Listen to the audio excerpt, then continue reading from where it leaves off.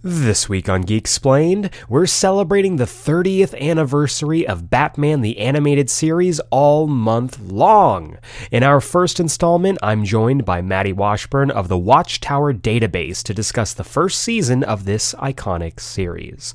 Welcome to Saturday Morning September.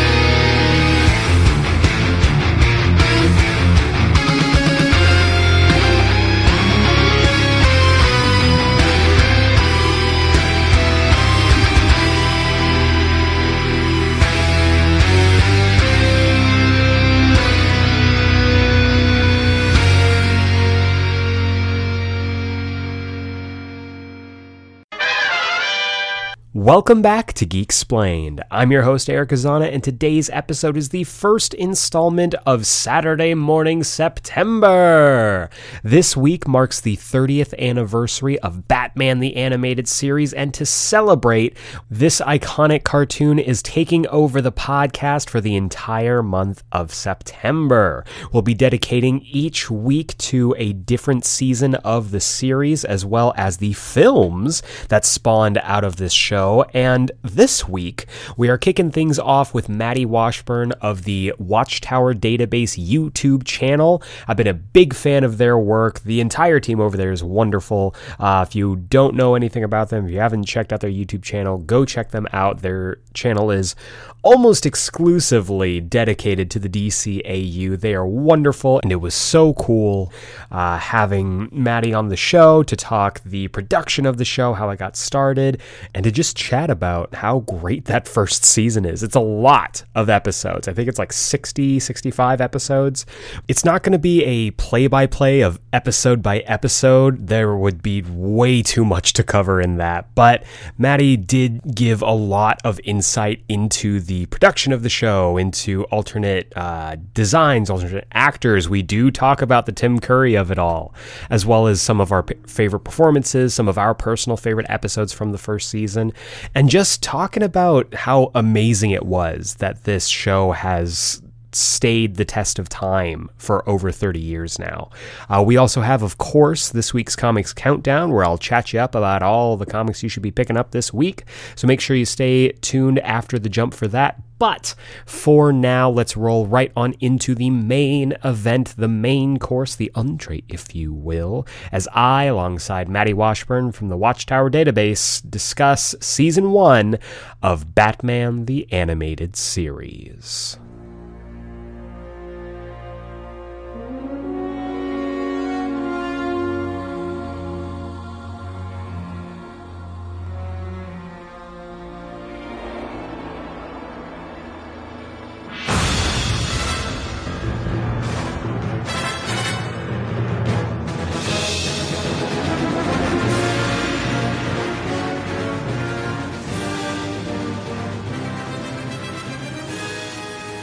Years ago, Batman the Animated Series premiered and changed the landscape of superhero cartoons forever. And here we are, Batman the Animated Series turning 30, and as someone who's also turning 30, I wanted to do a celebration of the show, talking about the show as a whole, talking about it season by season in a series that I'm calling Saturday Morning September. Each week here, we're going to be covering every single season of Batman the Animated Series, week by week, season by season, with doing a whole wrap-up in week 4 with the films. This week, we are kicking things off, Season 1, the beginning, the genesis of Batman the Animated Series, and I knew there was only one person I could talk to. I knew there was only one person that I believed would be the right person to have on to kick off this whole series. And I'm really excited to introduce onto the Geek Explained podcast, Maddie Washburn from the Watchtower database. Maddie, welcome to the show. I'm really excited for you to be on here. You say only one person, but you did ask me to bring James along. There were two people you wanted. I said as an option. You were the clear favorite. Don't tell him that. But like you were the person that I wanted. I said it's cool if it's both of you. If it's not, whatever, as long as I get you on the show. No, I'm actually very excited to be here. Batman the Animated Series is an all-time favorite. And for those who don't know, Watchtower Database is essentially a channel that is based solely around Batman the Animated Series and everything that sprung out from that, whether it be Superman the Animated Series, Static Shock, Batman Beyond. We do a little bit of not that kind of stuff every now and then as well, but that's the bread and butter right there. You know, that is, I feel like we have combed that world of superhero animation like more thoroughly than most people would ever care to, and we still got plenty to talk about. For sure. And I'll be completely transparent here. Like, I've been a fan of Watchtower Database for years. Like, honestly, your videos are some of the best. It's the ones that I always like point people to. Like, I have like a little like old school Rolodex of YouTube channels that I'm always like, oh, you want cool shit to watch? You got to go through these ones. And it's just really cool to finally have you on the show and talking about something that is so fundamental to the way that we both do things. So you're the reason we get 5 new subscribers every couple months. I am. I limit it to just 5 people. Every couple months, I'm like, okay, these 5 new people, they're like, hey, so how's your day going? I'm like, okay, great. So you're going to be watching and subscribing to Watchtower Database. That's how I start conversations when I meet new people. So no, that's actually really cool to hear, because like I had been wanting to do, before even like meeting the other Watchtower Database guys, like I had been wanting to do YouTube for a while, and now that I'm in it, it is one of those things where it's like it's difficult to be like, okay, I'm working on the production. What is the quality of it at the end of the road? Because it's just like you see all of the cogs and wheels spinning, you know, in the production of it.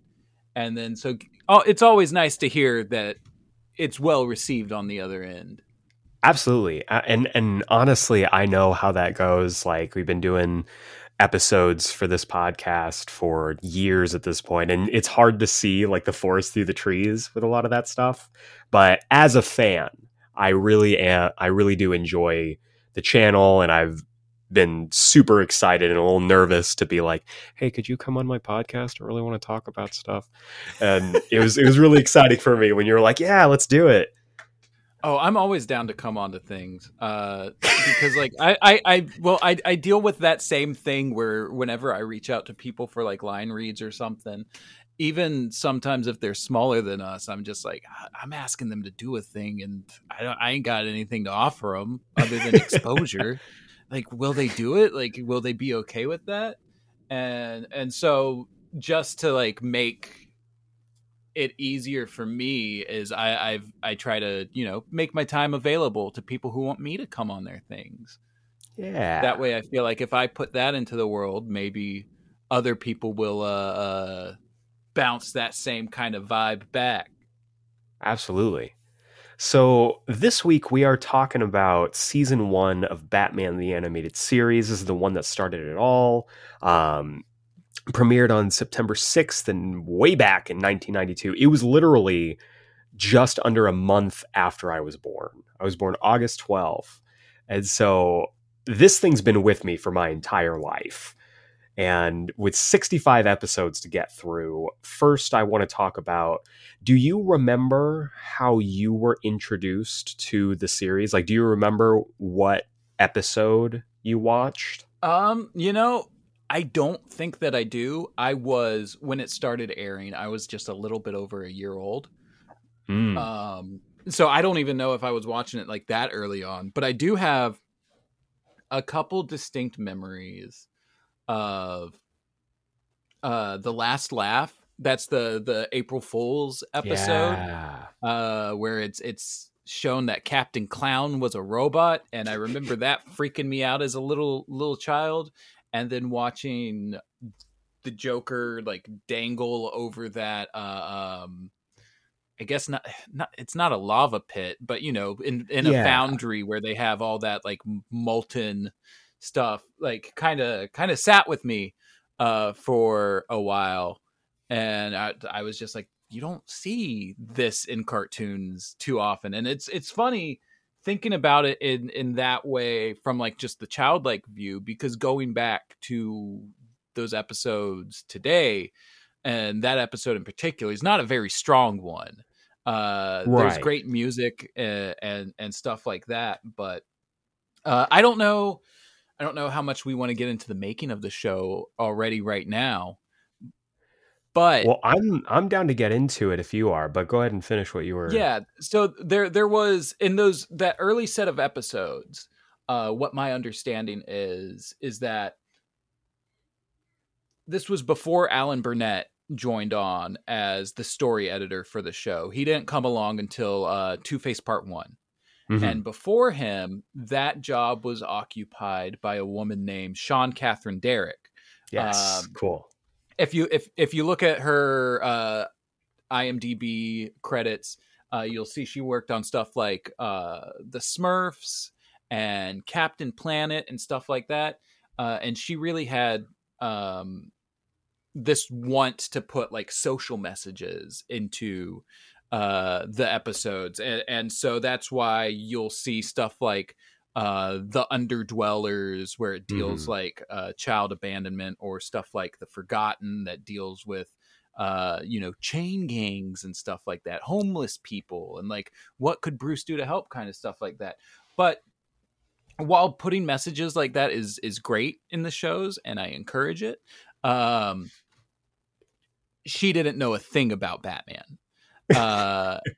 And that's not just hearsay. That has been confirmed in interviews over the years. Is she applied for the job and was asked about what she knew about Batman, and lied and said that she was a huge Batman fan, and went home and did a crash course on the 60s show.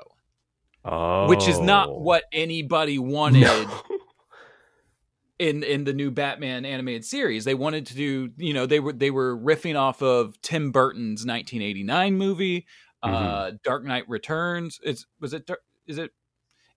I always get Dark Knight Returns and like Dark Knight Rises mixed up in my heads because it's the same acronym or whatever. I think it's Returns was the Frank Miller, right? Correct. Yeah, and so everybody who was working on it wanted to bring it up to that level of prestige. Mm-hmm. And she's in here like, we should put a recycling bin in the Batcave, and maybe at some point we should give Batman a dog so he seems more manly, and this, that, and the other, just going off of what little bit she knew from the 60s show. And so that's a lot of why those earlier ones will have the bumps that they do and not be as up to snuff. But then eventually they got Alan Burnett to come in. He was working on DuckTales at the time, and his contract ran out with Disney. And they said, they had been trying to get him in because he had worked on Super Friends and stuff like that beforehand.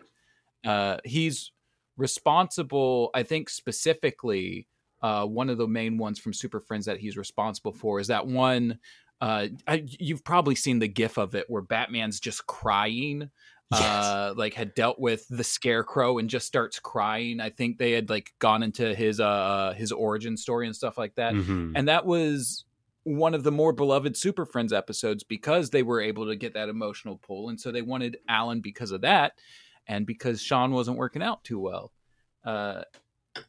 Anyway, that's the long way of saying that's why those earlier ones were, not quite up to snuff with the rest of them. Not to say that there weren't great episodes before Two-Face as well, because you've got On Leather Wings right out of the gate. And it's interesting to me too, because I did want to bring Sean Catherine Derrick up just because I don't think everyone knows this, but if you are in the know, the original airing of these episodes was not in the order it was supposed to be in. production orders and all that stuff. So the first episodes that were dropped were Sean Catherine Derrick episodes, Cat and Claw. And right. That's a big deal for that to be like the first introduction for people to your show.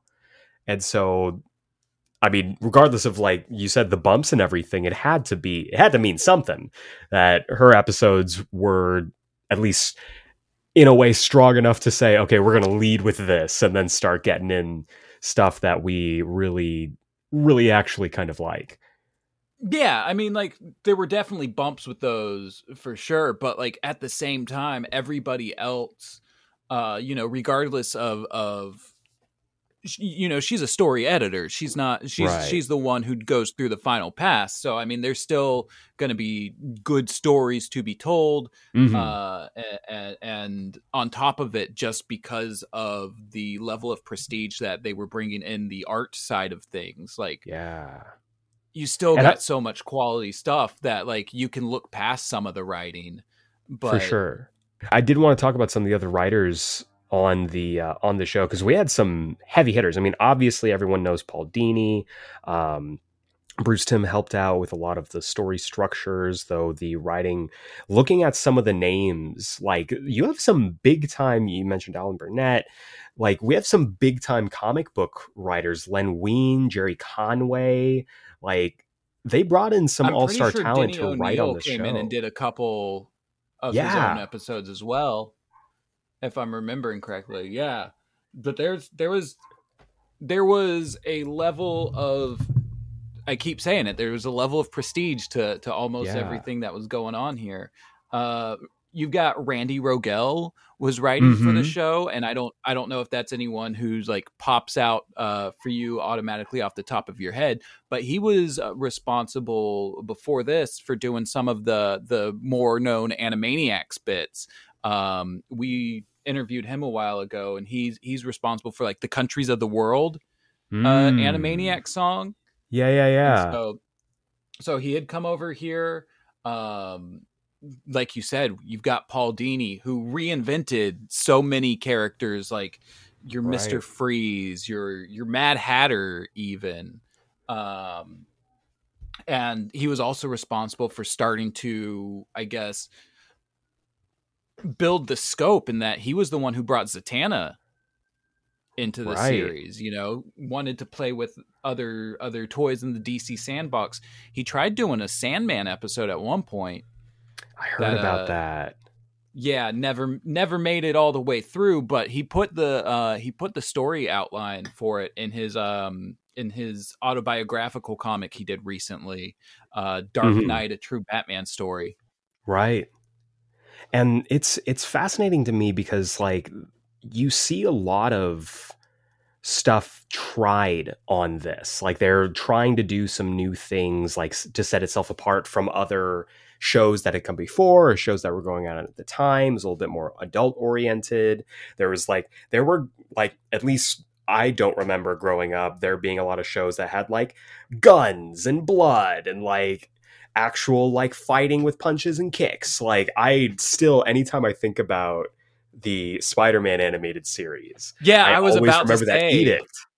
Yeah, it's like no punching. Even its contemporaries had difficulty getting around that, and I think a lot of it, in regards to Batman, is more so because they launched it as an afternoon show.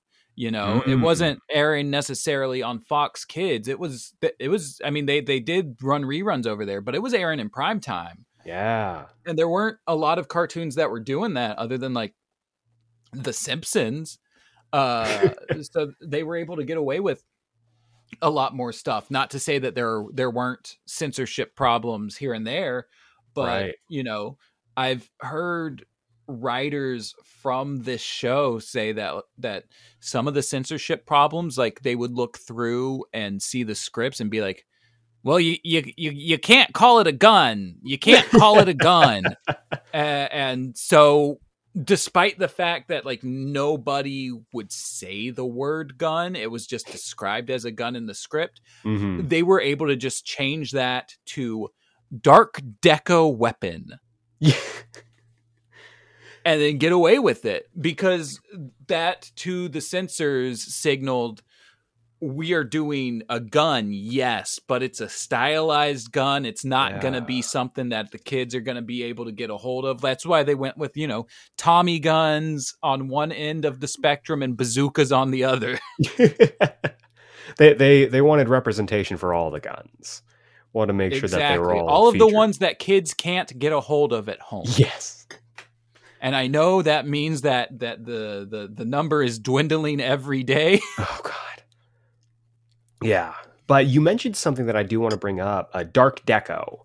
There's a big focus on when it comes to like the animation of it. It would set wildly apart from a lot of the stuff. And it's still, I think it helps in how it's aged. The fact that they do a lot of like film noir stylization. They've got like, I'm a sucker for like really good Art Deco. And so they combined a lot of like different influences, like 40s influences. My favorite thing, and I know a lot of people's favorite thing, blimps, police blimps specifically. Oh, absolutely. Shout out to Brian McDermott on the blimps. Exactly. And then just like the title cards and all this stuff they talked about, I kept seeing that term Dark Deco brought up.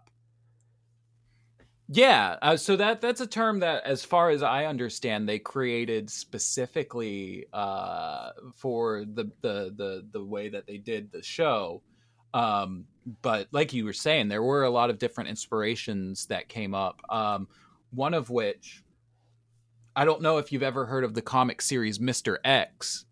Yes, I've never really read it or anything, but I've looked into it briefly just because of how often it comes up in conversation around behind the scenes DCAU stuff. And they based a lot of the look of Gotham on the look of cityscapes from that cartoon. Interesting. But in the early days of the show, and I'm pretty sure this isn't a thing that went on the whole time. In the early days of the show, the background artist, who was it? Was it Eric Radomski? I believe is his name. I think that's the name. Yeah. Yeah. Well, because there's Eric Radomski and there's Kevin Altieri, and sometimes I get them mixed up with each other. Producer and director for So it was Eric Radomski would, in the early days of the show, instead of doing background paintings like one normally would, where you get a white sheet of paper and then paint it all on there, he realized that they were going for a much darker tone in the show and started off with his backgrounds on black construction paper. That way, all the darkness you would want is already there. And then he painted around that. And, like I said, that's not a thing that went on for the entirety of the show. I'm sure it had its downsides as well as its plus sides, but you can tell just looking at some of the earlier stuff that it really did give a lot of weight and style to the city itself of Gotham. Yeah. Well, and it's interesting because like it's one of those, again, the art style is so distinct and so dynamic. And I mean, I'm doing research for this series, like looking up just the amount of different animation houses that they outsource to, places like Dong Yang, Coco Enterprises. And then I uncovered this, like, apparently it was this big like hullabaloo with ACOM, this company that I guess like was not good at the things that they did. Yeah, well, ACOM's not even the only one, because there was one episode that they farmed out to one specific studio, and I don't remember what studio it was, but it was an episode called The Count and the Countess that was going to be one of the earlier ones going on. It had a production number attached to it and everything that was eventually taken by See No Evil, which was a much later produced episode that then was just slotted in to take. Yeah, See No Evil. Is that right? Yeah, See No Evil is production number 15. Okay. And so that's where Count and the Countess was originally going to go. And Bruce Timm sent it to a Japanese studio for complete pre-production work as an experiment, and he thought it would free up the in-house staff's time for better shows. However, the overseas studio, which looking at my notes, it doesn't look like was ever named by anybody. I guess that's a professional way of doing it. You know, you don't want to just say, "Hey, world, these guys are real bad at the jobs." But so the overseas studios took months to produce even character designs and a partial storyboard, and those were drawn in a style too off-model to be usable. Since production on the first season was nearing an end, and with this episode had a troubled script and unacceptable pre-production work, the episode was killed when See No Evil was completed. It was either the 57th or 58th show finished. It was assigned the lower production number slot that was left empty as a result of this one being scrapped. Mm-hmm. So they had a couple bad studios that they worked with, not just ACOM, but we will never know. We will never know what this one was. But so many of the studios that they did work on have so much other stuff that they did that's incredible. I don't know if you follow along with Jump on the Batwagon too much. The series that the podcast series that James is running with his friend Brian, where James has seen the entire DCAU, Brian has not.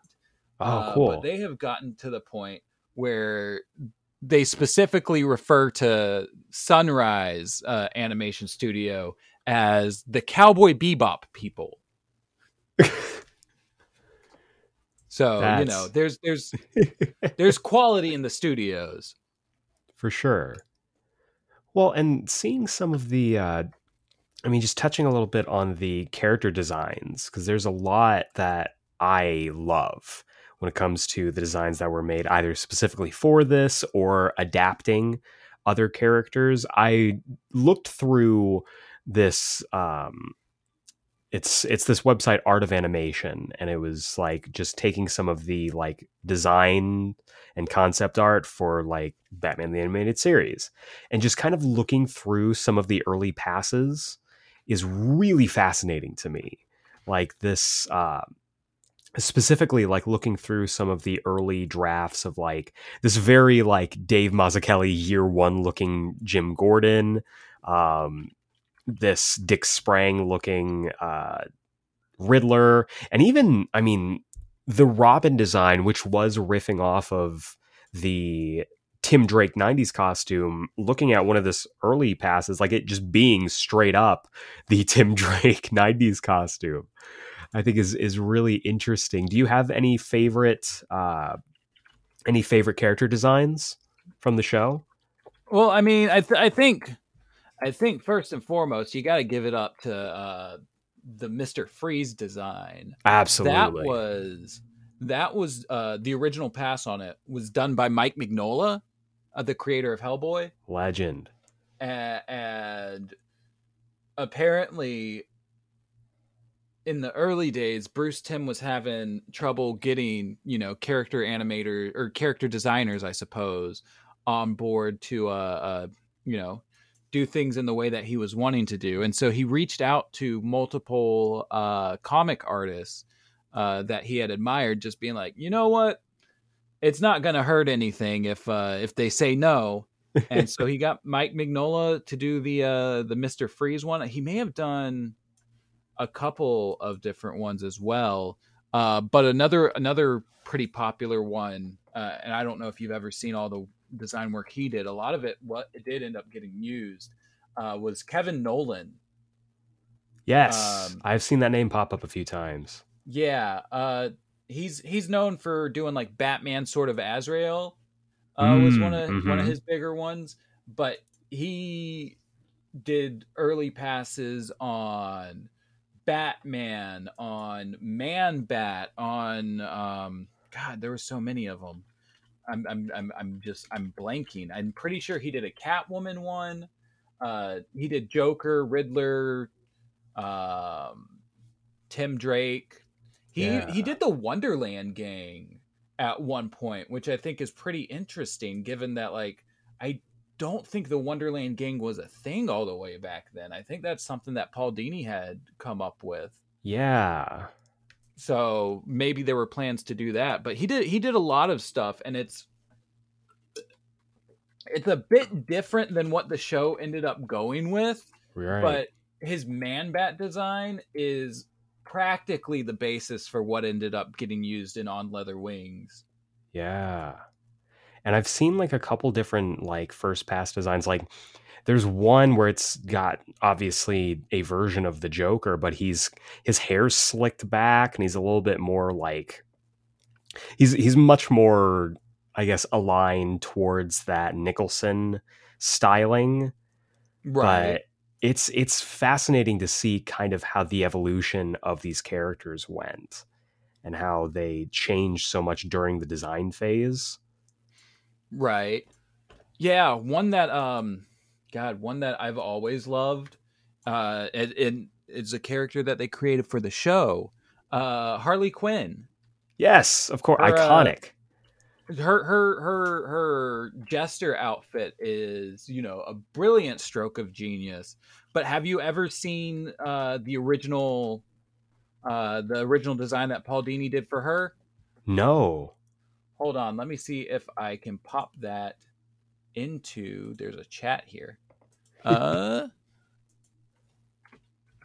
you go. That is the original Harley Quinn design that Paul Dini did. Oh, interesting. And they ended up making a statue of her years and years down the line. But apparently when he first showed it to Bruce Timm, Bruce laughed at him and said, "I'm putting that in a blackmail folder."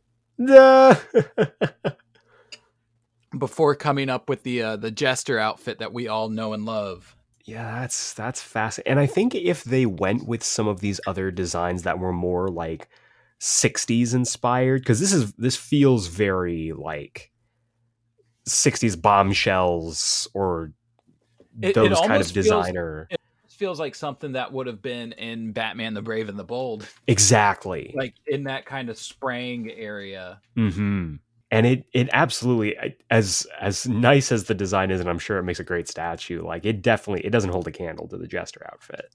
Oh no, absolutely not. But it's still just something that's just a strong sense of knowing what they wanted out of the character. Yeah. Without necessarily having the design chops. And Paul Dini's a writer more than he is an artist. Right. So for him to get that, because there's a lot of bases here for that too, the two-toned and everything. Yeah, you got the two-toned, you got the like all the diamonds in her leggings. Mm-hmm. Just the bright and vibrant smiley personality. Yeah. Now there's another one that I love to talk about. It's Bane. Bane was not the biggest change from the comics design wise, but the thing that people to this day cannot get past is turning his mask into a luchador mask, doing the exposed mouth and nose. And for sure. Yeah, I guess because this was here. I've actually got some early design work on him as well that I'll cool. That I'll throw you in the chat. But Bane is a really interesting one in the context of the show specifically, because he hadn't even been around for a long time before they popped him into the show. And it's my understanding, they got him in little shorts, got him in trunks. Yeah, and here's another one. But I don't remember specifically where I got this info from, but it was some interview where they had been picking up the people who worked on Batman were picking up, the Batman comics as they were coming out. Yeah. And Bruce Timm saw Bane break Batman's back and thought it was stupid. And their Bane episode was basically a reaction to that.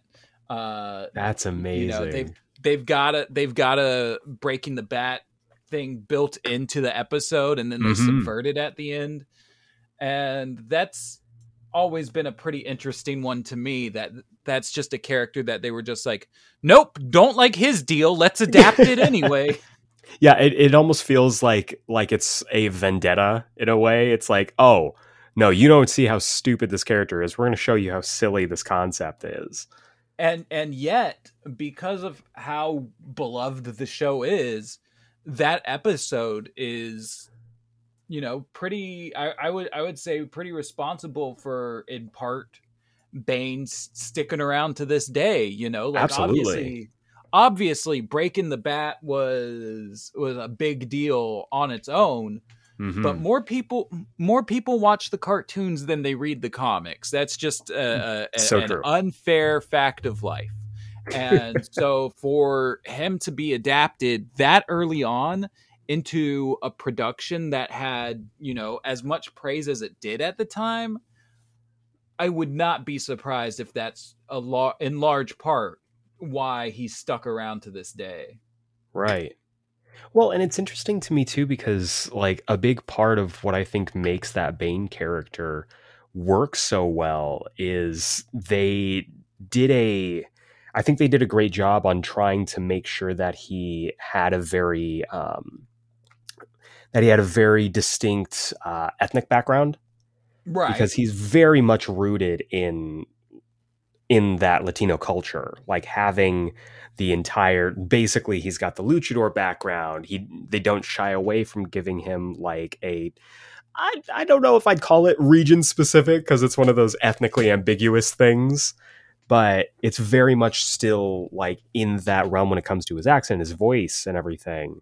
And I think it's really, I don't know, I really dig this portrayal of Bane. He's not, I mean, I think this episode specifically kicked off that whole, all you got to do is slice his tube to beat him. But the way that he's portrayed here as still like very intelligent, very cunning, I think is as close to the comic as we get when it comes to adaptations. Yeah, he's still definitely got a sense of menace to him. Mm-hmm. That, you know, that despite the fact that they said, no, we don't really like what the comics did with this character, they just said, but we'll still try to, you know, follow as closely as we can to respect the character. We just think Batman would have done better. Right. And I'd like to kind of shift talking about vocal performances, because they went out and they got some fantastic people to portray these characters in the show. I mean, it's hard to look past them, so I guess we'll address them first. Kevin Conroy and Mark Hamill as basically like your glue. Right. Oh, geez. Yeah. And with them both specifically, I mean, Kevin Conroy hadn't done any voice acting before this. Yeah, he was a theater major. He was a theater major, trained at Juilliard. He was like roommates with Robin Williams, but he seemed to be planning for a live action career. Yeah, and kind of stumbled into this one. He did kind of go back into that backstory a little bit recently in the story he did for this year's DC Pride. Yeah, great story.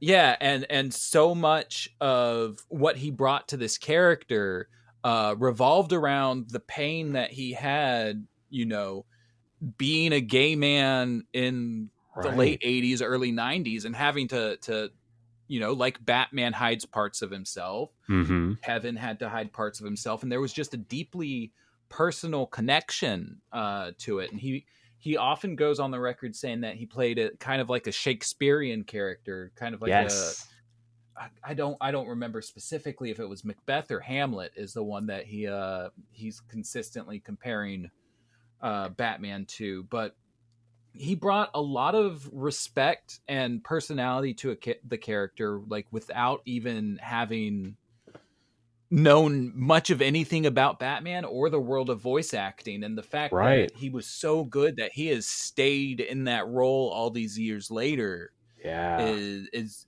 just a testament to the quality that he brought.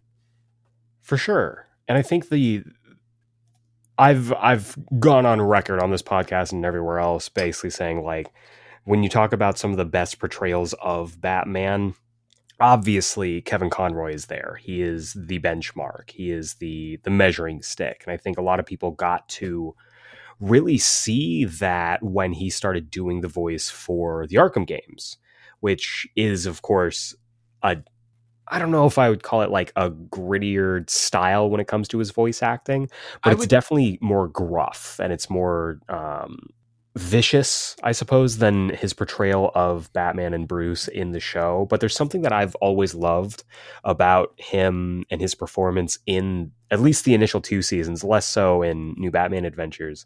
But he has this very who's the name? Bud Collyer, when it comes to the difference between his Bruce and his Batman, where he's always like, yeah, he's kind of up here when it comes to Bruce, and then he gets down low for Batman. And that's something that's always like, even when I was a kid, it just enchanted me. I was like, oh man, like the amount of control and the amount of technical know-how when it comes to voice acting that you need to be able to have to be able to make both of those distinct and yet compelling is just something that I've always really admired about Conroy as a voice actor. Oh, for sure. I wish that they had kind of kept that up going forward, but I get it, how it's, you know, I'm sure it's probably a strain to keep 2 voices consistent every episode rather than just the one. But that's always been something that's a joy to watch when you're going back through those old episodes. Is he'll be, you know, even as early as on Leather Wings, he'll be down in the Batcave talking to Alfred down here in his deep voice, and then all of a sudden the phone rings and somebody else who doesn't know he's Batman is on the line, and they want to talk to Bruce Wayne. So he just goes up here a little bit and is just, hey, Dr. March, thank you for calling me about the Bat problem. Yeah, he's incredible. And I mean, just as iconic and as much of a foil when it comes to, I think, you know, his prior stuff. Mark Hamill as the Joker, coming in as an established actor. He's Luke Skywalker, for God's sake, coming in and being the Joker and not even being the first choice to be the Joker. Like the whole Tim Curry of it all, I think, is fascinating. So that is something that I was reading up on earlier this morning, actually, because there was I forget if it was Comic Scene or Comic Zone, some old 90s comics rag that interviewed Mark Hamill. He didn't even originally come in to be a voice actor. He wanted to be on the writing staff. And really? And they told him, nope, sorry, we've, you know, already got plenty of writers. However, we do have this Ferris Boyle character in Heart of Ice that we would love to have you voice. And so, you know, that's like somewhere from like 15 to 20 episodes into the run that, you know, they're working on doing voice work on that already. Meaning we've had a bunch of Joker episodes already done and probably recorded and in the can at that point. Absolutely. And a network exec or something along those lines just last second said, nope, we don't want to do Tim Curry.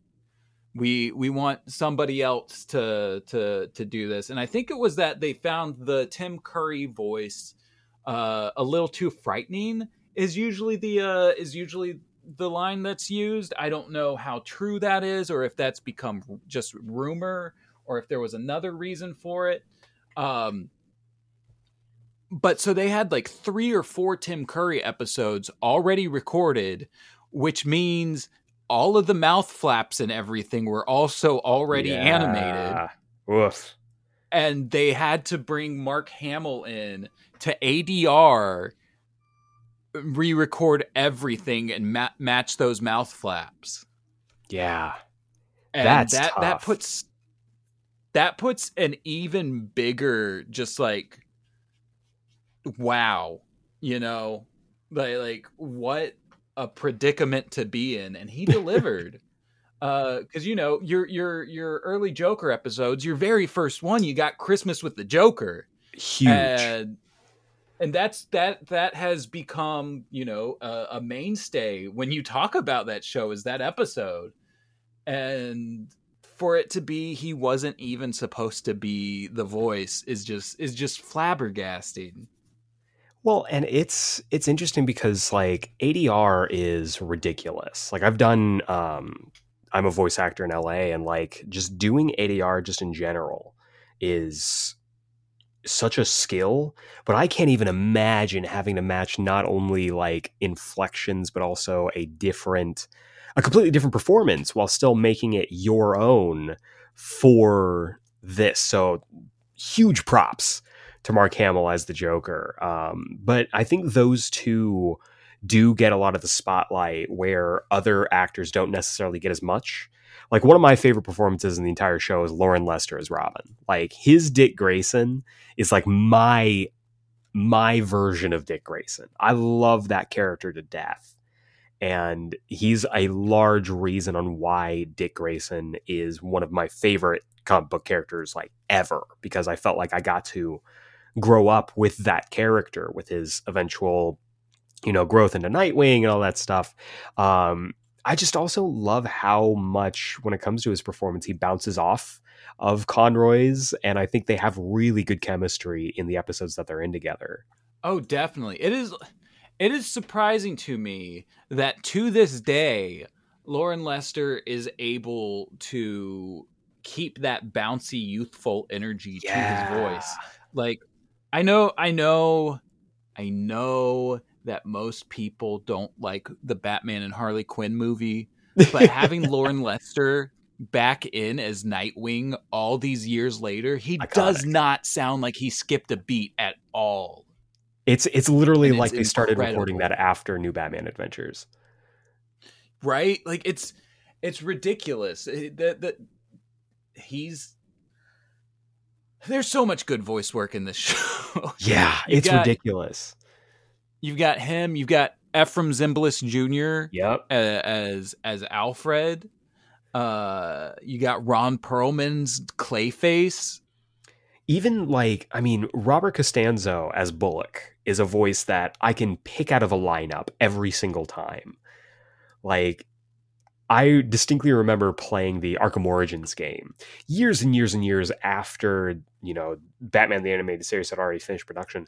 And you just hear this random character who they never name say, oh, so there's no such thing as the Batman, huh? And like, it's so, you pick it up immediately and like, oh, that's Bullock.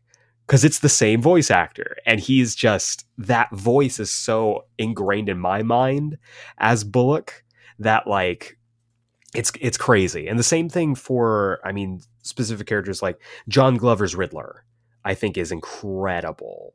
Oh, absolutely. They're talking about doing a Batman the Animated Series audio podcast story, kind of like how they did with the Batman audio adventures and Batman Unburied recently. And John Glover is one of the ones that they said are coming back. So getting to hear his voice again as the Riddler is going to be a real treat for sure. Absolutely. And there's another one. I don't always think of the actor specifically, but whenever I, pick up a comic book or whatever, and I see Ra's al Ghul, David Warner's voice is what I always hear. Rest in peace. Rest in peace. He just passed away recently, but yeah, no, he was incredible Ra's. Like, that performance was part of what really made the character stick out to me from the get-go. Yeah, I hear detective every single time, and it's always how he said it. And it's again, another voice that kind of sticks in your mind. And then, we mentioned her earlier already, but Harley Quinn, Arlene Sorkin. Incredible. Oh, absolutely. Nobody has been able to do it as good as she does. Like, no hate towards any of the other Harley actresses that have come since. For sure. Kaylee Cuoco, you're fantastic for the show you're in. Crushing it. Melissa Rauch, you were great at, kind of covering for her in Batman and Harley Quinn. Tara Strong, you got some good characters, Tara, and they keep calling you back for Harley for a reason, even if I don't see it. But right. Arlene, that role was literally made for her. Yeah.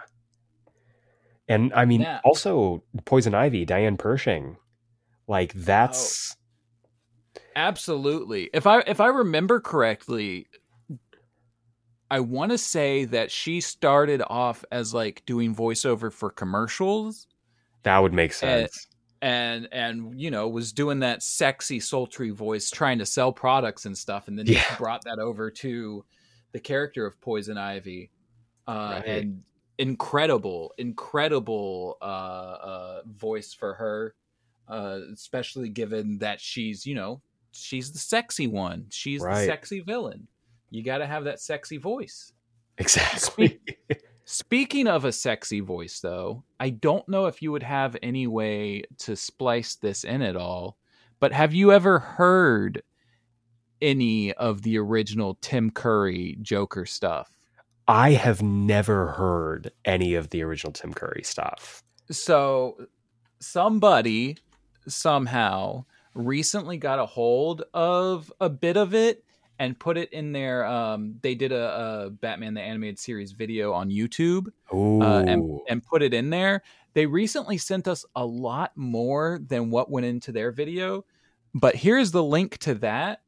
And if you want to skip to 1 hour, 55 minutes, and 38 seconds, you'll have some Tim Curry Joker. Okay, I'm absolutely doing that, and I will absolutely be splicing that into this episode. I will 100% be doing it, because I've heard for years about the Tim Curry Joker thing, and it's always like, because obviously Tim Curry has a very distinct voice, right? Like, I've always imagined what that might sound like, so I cannot wait to dig into that, and I'm definitely putting that in this episode for sure. Oh, that's a joke, right? Batman finally told a joke. Just for that, Batman.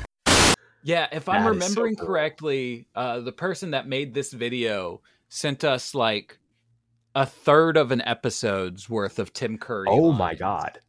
Yeah, so we've been sitting on that for a while and are looking for a way to release it, but he does have some of it already ready and available in his video. Hell yeah.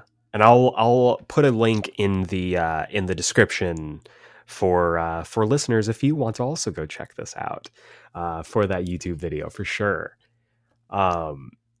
So we're going to do a quick shift here because I'm very interested to get into this discussion with you, talking about favorite episodes of the first season. There's a lot to choose from, more than the rest of the episodes in this series combined. But I'm very curious on your favorite episode. Do you have a favorite episode from this first season?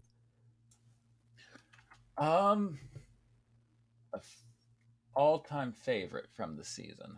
Hold on, let me pull up the full list of this season real quick. Okay.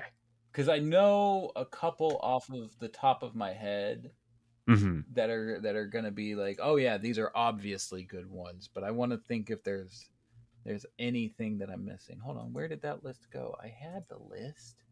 Oh my God. The joy of having way too many fucking Google accounts with different drives full of information. I got to the point where I'm paying for the extra storage space on one of them, but I just have not ever gone back and reorganized everything. Oh my God, that's not the right document. That's the unproduced Batman episodes. I don't need a list of the episodes that don't exist. All right, On Leather Wings, that's a good one. Christmas with the Joker, that's a good one. I mean, there are parts of Christmas with the Joker that definitely show the bumps of the early stuff. For sure. But it's still a great episode. Two-Face Part 1, an incredible episode. That was the first Alan Burnett one. Heart of Ice, obviously. Yeah. I think many people consider that to be the best of the show. And I understand Interesting. why. It is, Yeah. The reinvention of Mr. Freeze. It's got the tragedy built into it. Right. It's got all of these things. I have come to sour with it a little bit over the years. Interesting. Well, specifically because I'm sure you know the trope coined by Gail Simone, women in refrigerators. Oh yes. I think fridging is a very popular term by now, yeah. Yeah, and the more I think about that episode, I think it is a great execution of the trope, but it still hinges on the trope. Right. And for my money, I have always liked, in the tie-in comics for these shows, as you'll remember by the end of the Sub-Zero movie, Nora is cured, she's off ice, she's good to go. Yep. You never see her show up in the shows again. Once the new Batman adventures come around, they say, "Oh yeah, she married her doctor off screen, and that's all you need to know is she's never going to be around ever again."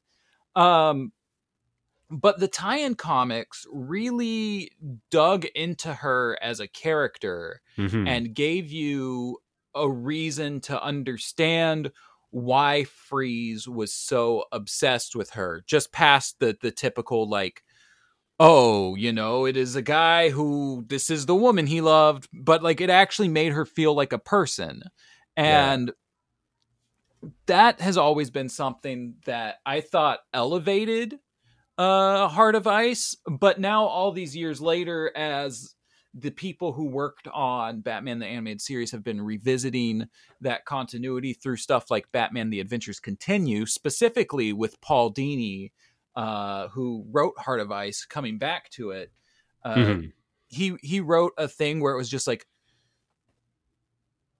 Nora's treatment didn't take and she's dead and Freeze is trying to bring her back to life and that doesn't work. And it's just like, okay, we're back to square one here. Yeah, you're throwing out all of this stuff because you think the only thing that matters to the dynamic of these characters is that one is dead and isn't a character, and the other one's just sad about it. And I've ended up kind of souring on the original story just because of that.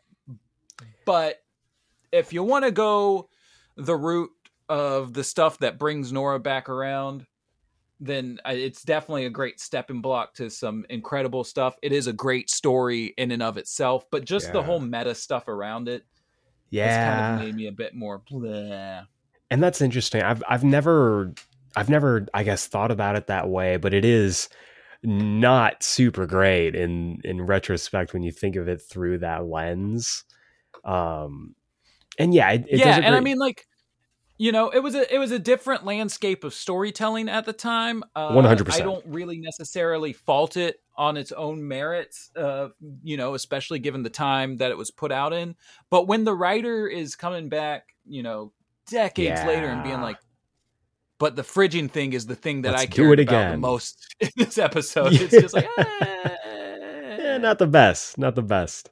Let's see. What else did we have in here? Beware the Grey Ghost. Beware the Grey Ghost. I literally just watched that this morning again.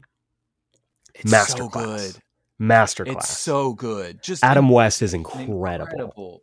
From what I understand, there was anxiety about asking Adam West to come on for that role. Really? Which I can totally understand because, obviously it's like a passing off of the torch thing. Right. In that, the old Batman is giving the blessing to the new Batman. Of course. And within the context of the show itself, the old Batman isn't Batman, but from a meta point, you get what's going on there. Well, and you see how much Bruce has based Batman off of the Grey Ghost. Like, basically turning him into a gigantic fanboy. Absolutely. But when you look at the meta aspect of it, then you start to think, oh, well, are they just saying that Adam West is, you know, a washed up kind of guy, can't really get any roles anymore, et cetera, et cetera, et cetera? Is he going to read into that casting? And so I get there being the anxiety there about it, but I'm glad that he came on for it because incredible episode. It's one of the first ones where you get backstory into Bruce's childhood. Mm-hmm. And that's always something that really plays nice because they've got to make the childhood, you know, as peaceful and serene as possible, so that you get the juxtaposition of like why it matters so much that his parents weren't around anymore from such a young age.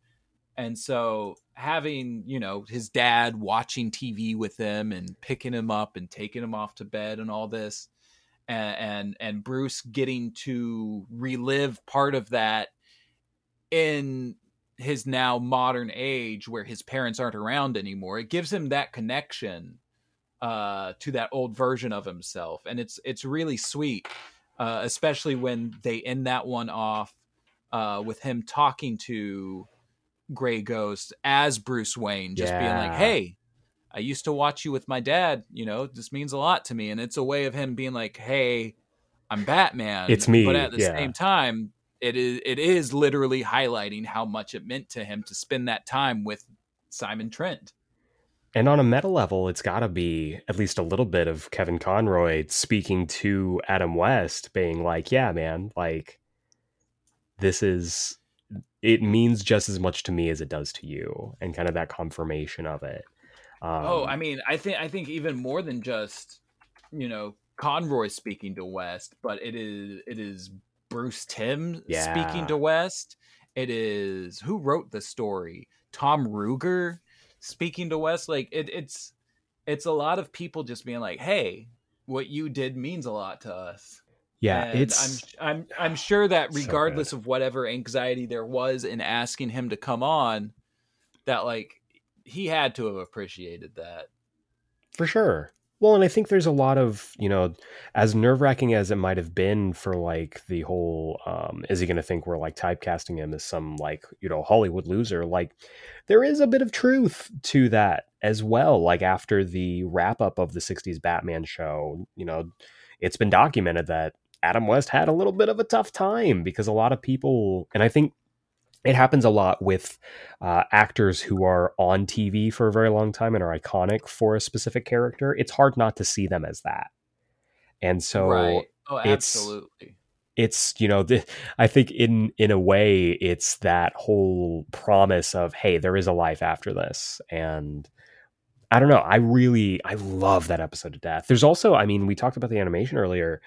In the flashback scenes, specifically, this was where I kind of first noticed as a kid, like the animation style changed a little bit. Like it's a little bit more anime style when it comes to the movement, when it comes to some of the character designs. Kid Bruce is classic big head, big eyes anime kid. And I really dig that about that episode. Absolutely. Yeah, that is a good point. And I think my favorite episode from that first season is probably still my favorite episode of the entire show. And it was also the first episode that I remember watching, speaking of anime references, Robin's Reckoning. I think is an incredible story. And it has, just like so many other Western animation shows, done the Akira slide with the motorcycle, the homage. Yes, that's an incredible one. I've been reading some of the earlier Batman comics. Yes. And so much of that is actually taken out of the 30s and 40s Batman run. There's a God, I want to be sure that I'm talking about this correctly. But yeah, that entire construction sequence from Robin's Reckoning is lifted. It's almost entirely all in his first appearance in the comics. That's so cool. There, I'll drop. There's that page where they basically do that. But oh yeah. And I think that's a fun thing, is that like they reference so many other things, and if you're not as well like versed in the stuff that they're pulling from, it's just like, oh, that's a cool, neat little thing that they did. But as soon as you start, pulling back the layers and everything, you realize just how much really went into this show and how much they liked to wear their influences on their sleeves. Right. There's another one that really stands out to me in that regard. What was it? The Clock King episode? Yes. Where at the end of the episode, they're fighting in the giant clock tower. Mm-hmm. And literally they've gone on record so many times saying that was just ripped specifically out of Lupin the Third and the Castle of Cagliostro. Yes. And it's so cool that despite the fact that like obviously your first and foremost is you want to be pulling from Batman comics and making the best Batman that you can, condensing it down, that they still went past that and they were like, but let's look at all of these other things that just aren't Batman at all. Yeah. And try to figure out some cool stuff we can rip from that to put on top of Batman. Right. Well, and they play a lot with like, I mean, we mentioned it earlier, a lot with like noir and detective noir, like 2 episodes that absolutely pull from this: Almost Got Him and POV. POV is one of my favorite episodes in the whole series. And it's not an episode that people talk about a lot, which is a shame. But I think the acclaim for Almost Got Him, I think, is pretty universal. But POV is such a nice story that's told in a very classic detective noir style. And both of those episodes are ones that I always come back to.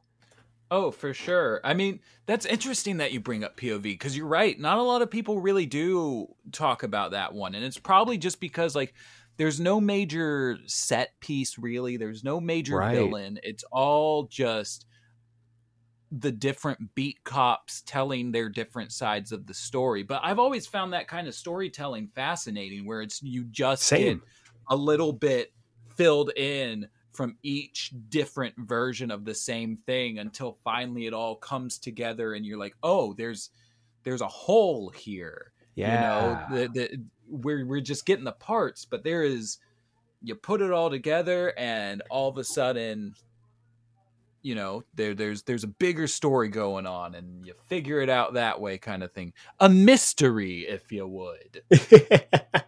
Yeah, and it's great, and it's one of those episodes that really spotlights a character that was created for the show, Renee Montoya, who for sure has taken on a life of her own in the comics.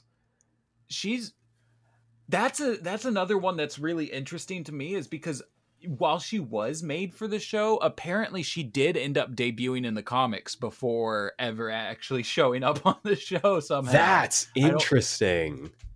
Yeah, I don't know if it's that like a writer's Bible got passed around to someone and they said, "Hey, we want to make this a big deal of a character. Can you shove her in somewhere?" or what? But yeah, she's just grown so much over the years. Like she's become the Question. She's dated Batwoman. She's one of the premier street level heroes. She's had huge stories just like thrown at her feet, whether it be anything from, her coming out in Gotham Central up to like she was a major player in the 52 series. Right. Even. And that all started just as a beat cop that was made for Batman the Animated Series. We love to see it. We love to see characters like that. It's interesting. There's a lot of characters that they made just for the show. I mean, Sid the Squid, Man Who Killed Batman. Like, right. That's still, I think, one of the most rewatchable episodes for me.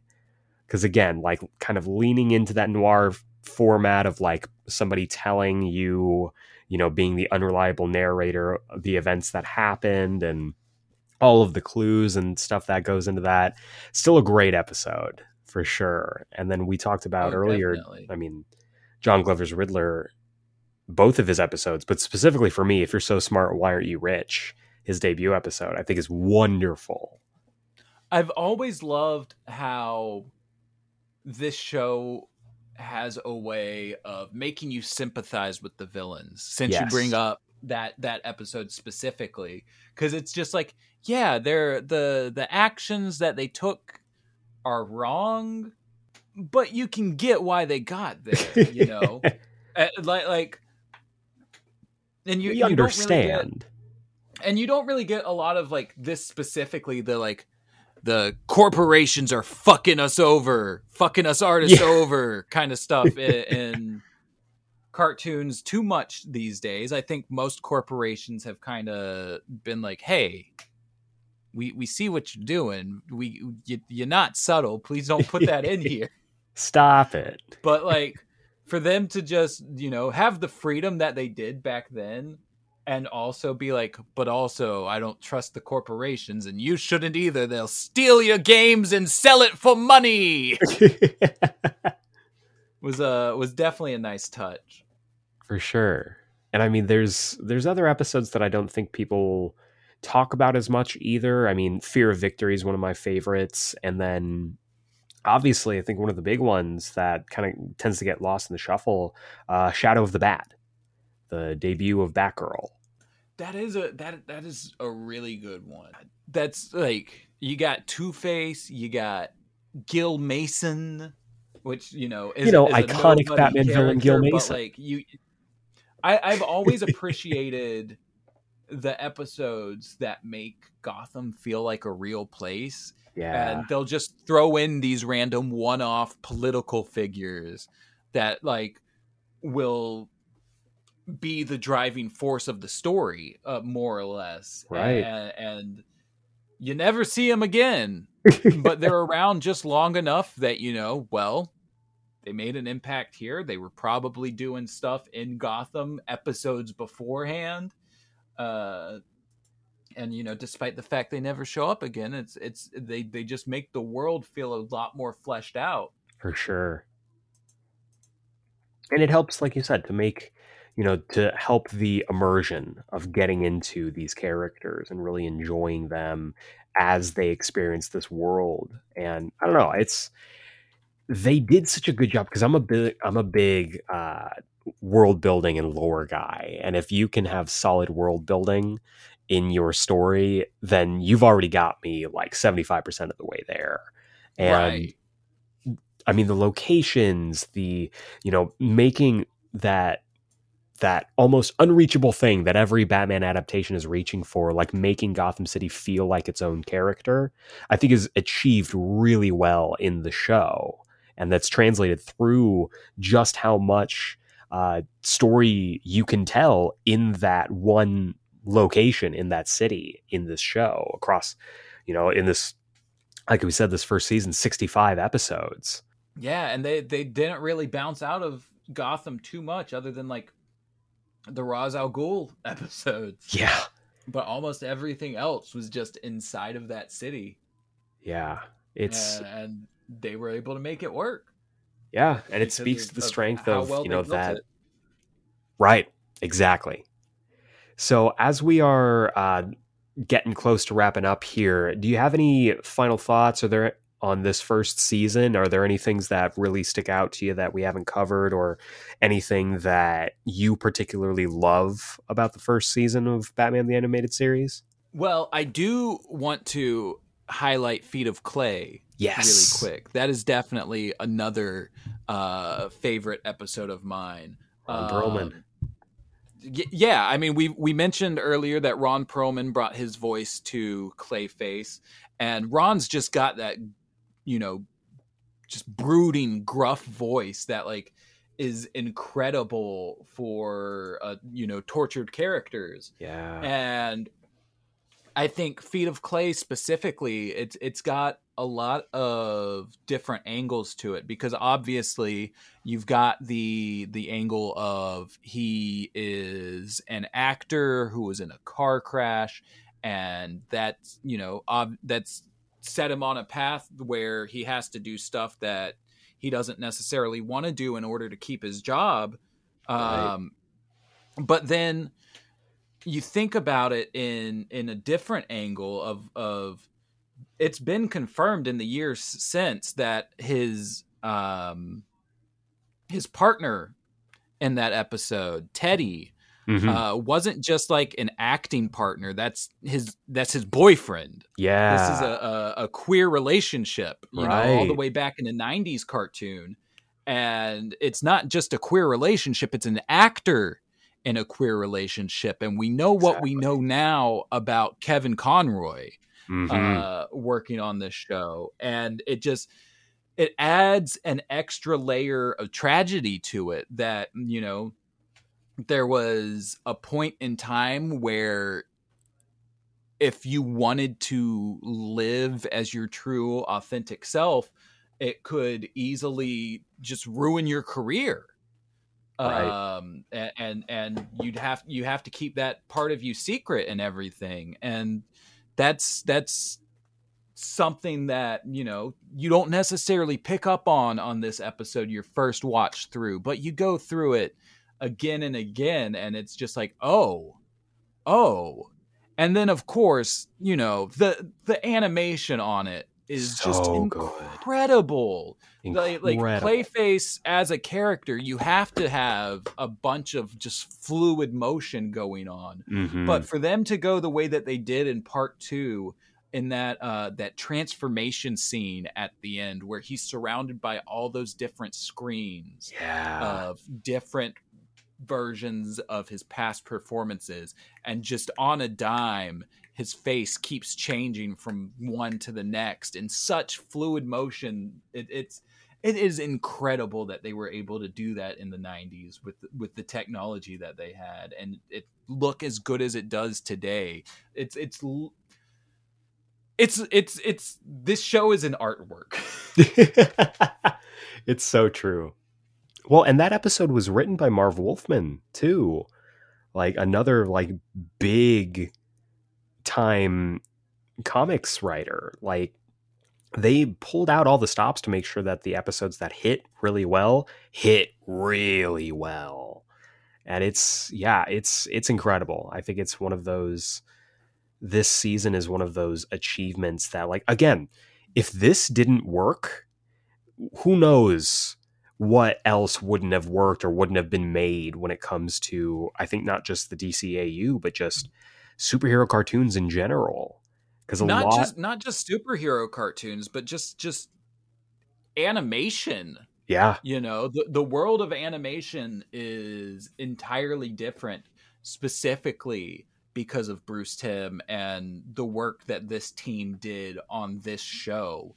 You before this, you had your Hanna-Barbera comedy cartoons, right? But if you wanted your action cartoons, it was all basically toy commercials, right? You had your big clunky muscle-bound guys that aren't very easy to animate, and like your Super Friends, your He-Mans, your like what was the other one that I just had in my head? G.I. Joe, that kind of stuff. But Bruce Timm's style on this kind of brought an awareness that if you want your animation to be good, to stand the test of time, you can't just do curves everywhere where with these muscle bound guys and have it, looking realistic. You got to do curves versus lines, and just allow things to be much more fluid. And that's something that's, been picked up in animation ever since then. I said, not just superhero cartoons, stuff based on like Marvel or DC or whatever, but like you look at other action cartoons, you look at Ben 10, you look at Avatar, stuff along those lines, and you can tell the influences there. Had Batman the Animated Series not worked in the way that it did, I don't think that we would have a lot of the cartoons that we have today. Yeah, because even at that time, Marvel was still going with the big muscle bound guys, right? Like the X-Men and Spider-Man cartoons, they don't look anything like the they don't look anything like Batman the Animated Series. But then as you go forward in time with the Marvel cartoons and you start looking at X-Men Evolution, who, you know, most of the character design work for that was done by Stephen Gordon, who came from Batman the Animated Series. And you can 100% tell too. Right, and you look at Earth's Mightiest Heroes, right, and how they simplified the designs, and you know, it was all about making sure that every line that was on the screen served a purpose and had to be there. And if it didn't have to be there, take it out, throw it out. It's just going to make things more complicated for the animators. And you know, while that's a thing that they started to kind of understand with this series, it obviously became a much more prevalent design choice by the time you got to the new Batman Adventures, where they narrowed it down even more on that one. Right, absolutely. And I think that obviously this show evolved as well, you know, taking inspiration from other shows like Superman the Animated Series, and it being able to be the blueprint while also adapting as it went along is a large reason why I think people still love it to this day. And I think it's a huge factor in the idea that we look at, you know, you mentioned X-Men the Animated Series, Spider-Man the Animated Series. I don't know if those shows have aged, like, no disrespect to them, but like, I don't know if those shows have aged nearly as well as Batman the Animated Series. There's a certain like timelessness to the show. And I think even, you know, 30 years on, you can still plop anybody down in front of it and they're going to find value, which is, I think, the goal for most art, is to be something that can be viewed and analyzed and enjoyed for years and years and years after it's been, you know, after it's been released. So honestly, yeah, I think it's a home run. It's one of the best cartoons ever created, and I'm really excited that we got to sit down and kind of shoot the shit about the show. So, definitely, it's been a fun one. I'm always excited to talk about BTAS. So for those of our listeners who maybe haven't checked out your stuff, or if they want to keep up to date with you, social media, YouTube, where would they be able to find you? Yeah, like I said at the top, I work with a group of folks at the Watchtower Database. We are a YouTube channel that is primarily focused on literally this, Batman the Animated Series and the shows that spun out of it. Whether that be Superman the Animated Series, Batman Beyond, Justice League Unlimited, Static Shock, and sometimes even other DC properties and or not DC properties. I did a Ben 10 video earlier this year. That was a lot of fun. But you can find us on YouTube at Watchtower Database. On almost all social medias, we have the handle at DCAU Watchtower.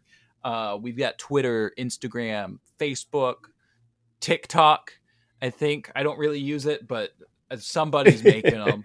And then, of course, if for some reason you think I'm worth following outside of my expertise on Batman cartoons, my personal stuff, you can find me at Matty Washburn on Twitter, or at executive producer Dick Wolf on Instagram. I swooped in and I got that handle very early on. I've been waiting for Dick Wolf of Law and Order fame to buy it off of me, and he has yet to do so. So now I'm just getting tagged every 3 months or so in Law and Order memes by complete strangers.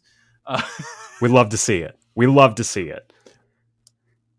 And yeah, like, so that is, like I said at the top, like, Watchtower Database, been a big fan for a very long time, so I was over the moon excited when you were able to come on to this. Their YouTube channel is wonderful, and they're putting out some real bangers lately. The Poison Ivy clone theory, I think, has been one of my favorites that I've been really. I mean, the whole channel. Oh God, is wonderful. That one's taken so long. We started teasing that like 5 years ago, and so to finally have that out and be where we are on our storyline. If you're not familiar with us, we have a storyline on our channel, and it's not in every video, but it's in all of the videos that we're doing recently. But for us to finally be coming into the end of that is so cool. We were hoping to be done with it in 2020, and then COVID happened, and we had to throw our plans up in the air. But we're finally coming up to the end of that. Our Will It Canon video on Batman and Harley Quinn should be out any day now. It was going to be out yesterday, was the original plan, but I think we had to push some stuff back. There's been a lot of planning for my wedding in the next couple days. Yeah. And so I'm not sure when it'll be here, but it'll be here pretty soon. I think basically, they've been holding off so that we can time our release of this episode with that, specifically for this, of course. And clearly. That's what the hope is. I really appreciate you doing that for me. It means a lot. But yeah, so again, Maddie, thank you so much for coming on the show. Congrats on your upcoming nuptials. We are recording this a little bit in advance, listeners. So hopefully the wonderful thing would be that you can go ahead and listen to this, and then you can go and watch the Will It Canon video. The Will It Canon series has been incredible. So again, thank you so much for coming on the show. For listeners, stick around. We got more Saturday Morning September coming for you, and this is just getting started. I've heard rumor that one guest coming on is the one and only Troy Oboyo, and you don't want to miss that. Oh, so yeah. Keep listening. That's the endorsement. That's the only endorsement I need. Period.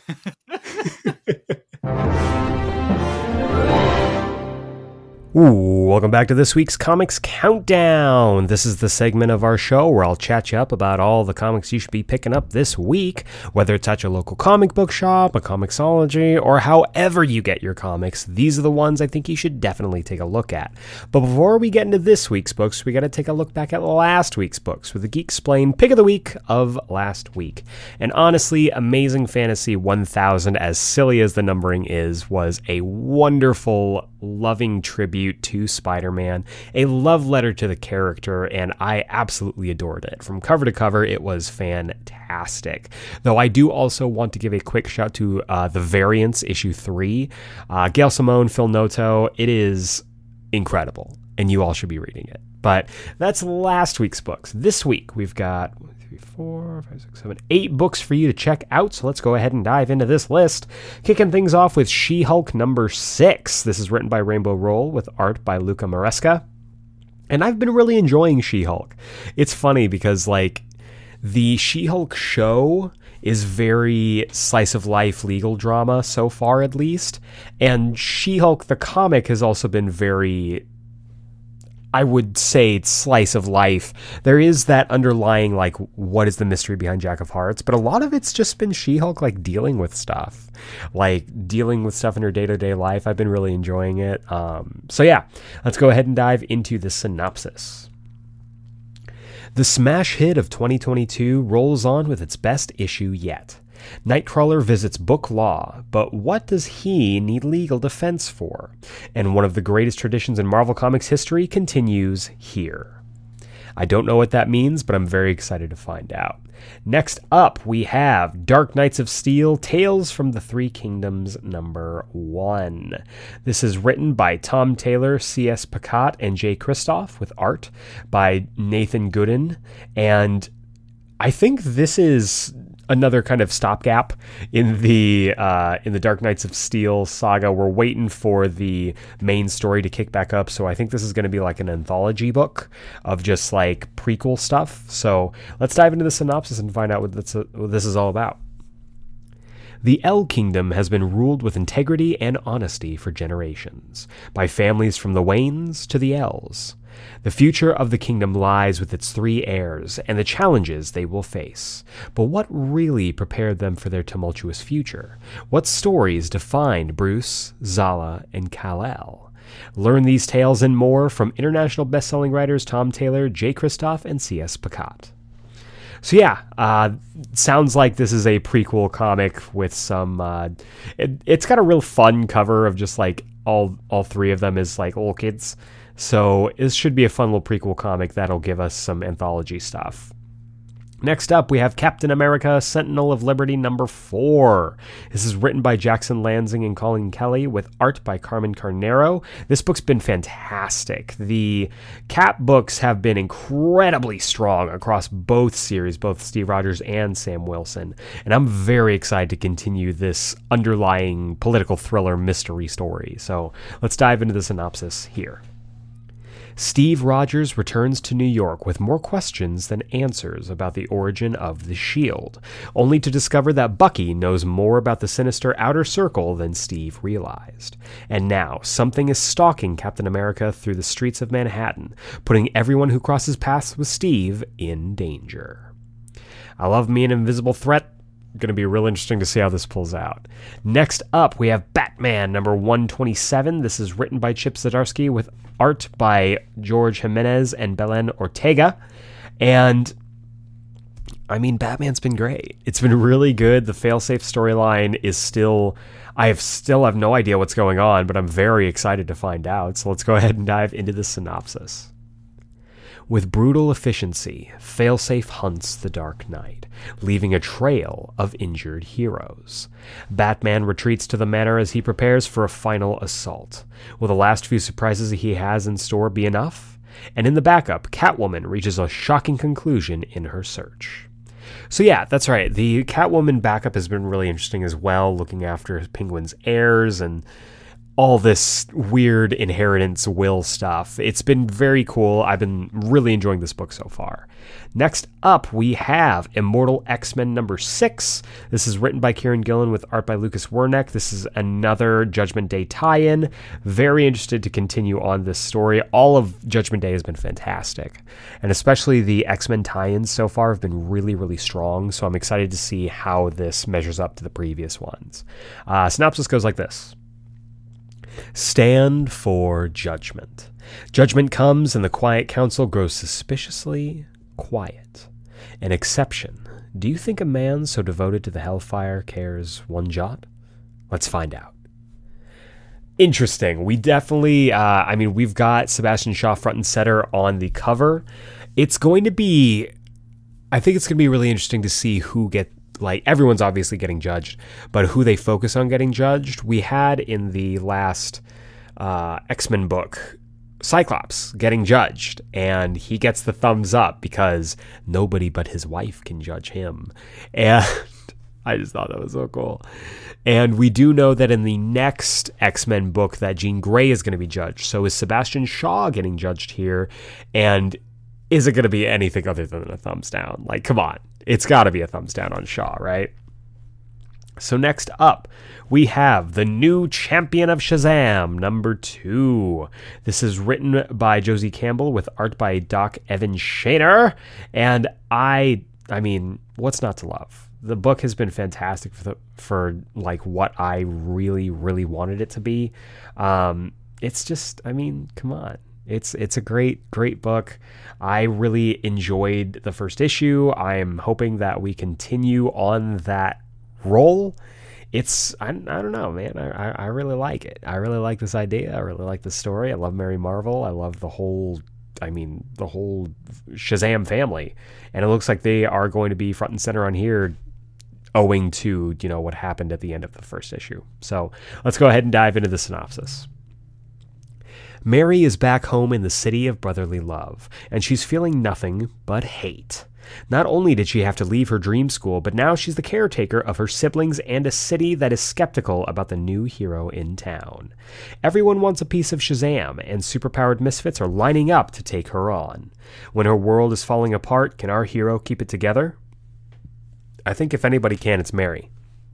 Mary Marvel is more than equipped to deal with this stuff, so we'll just have to see what they've got in store for her.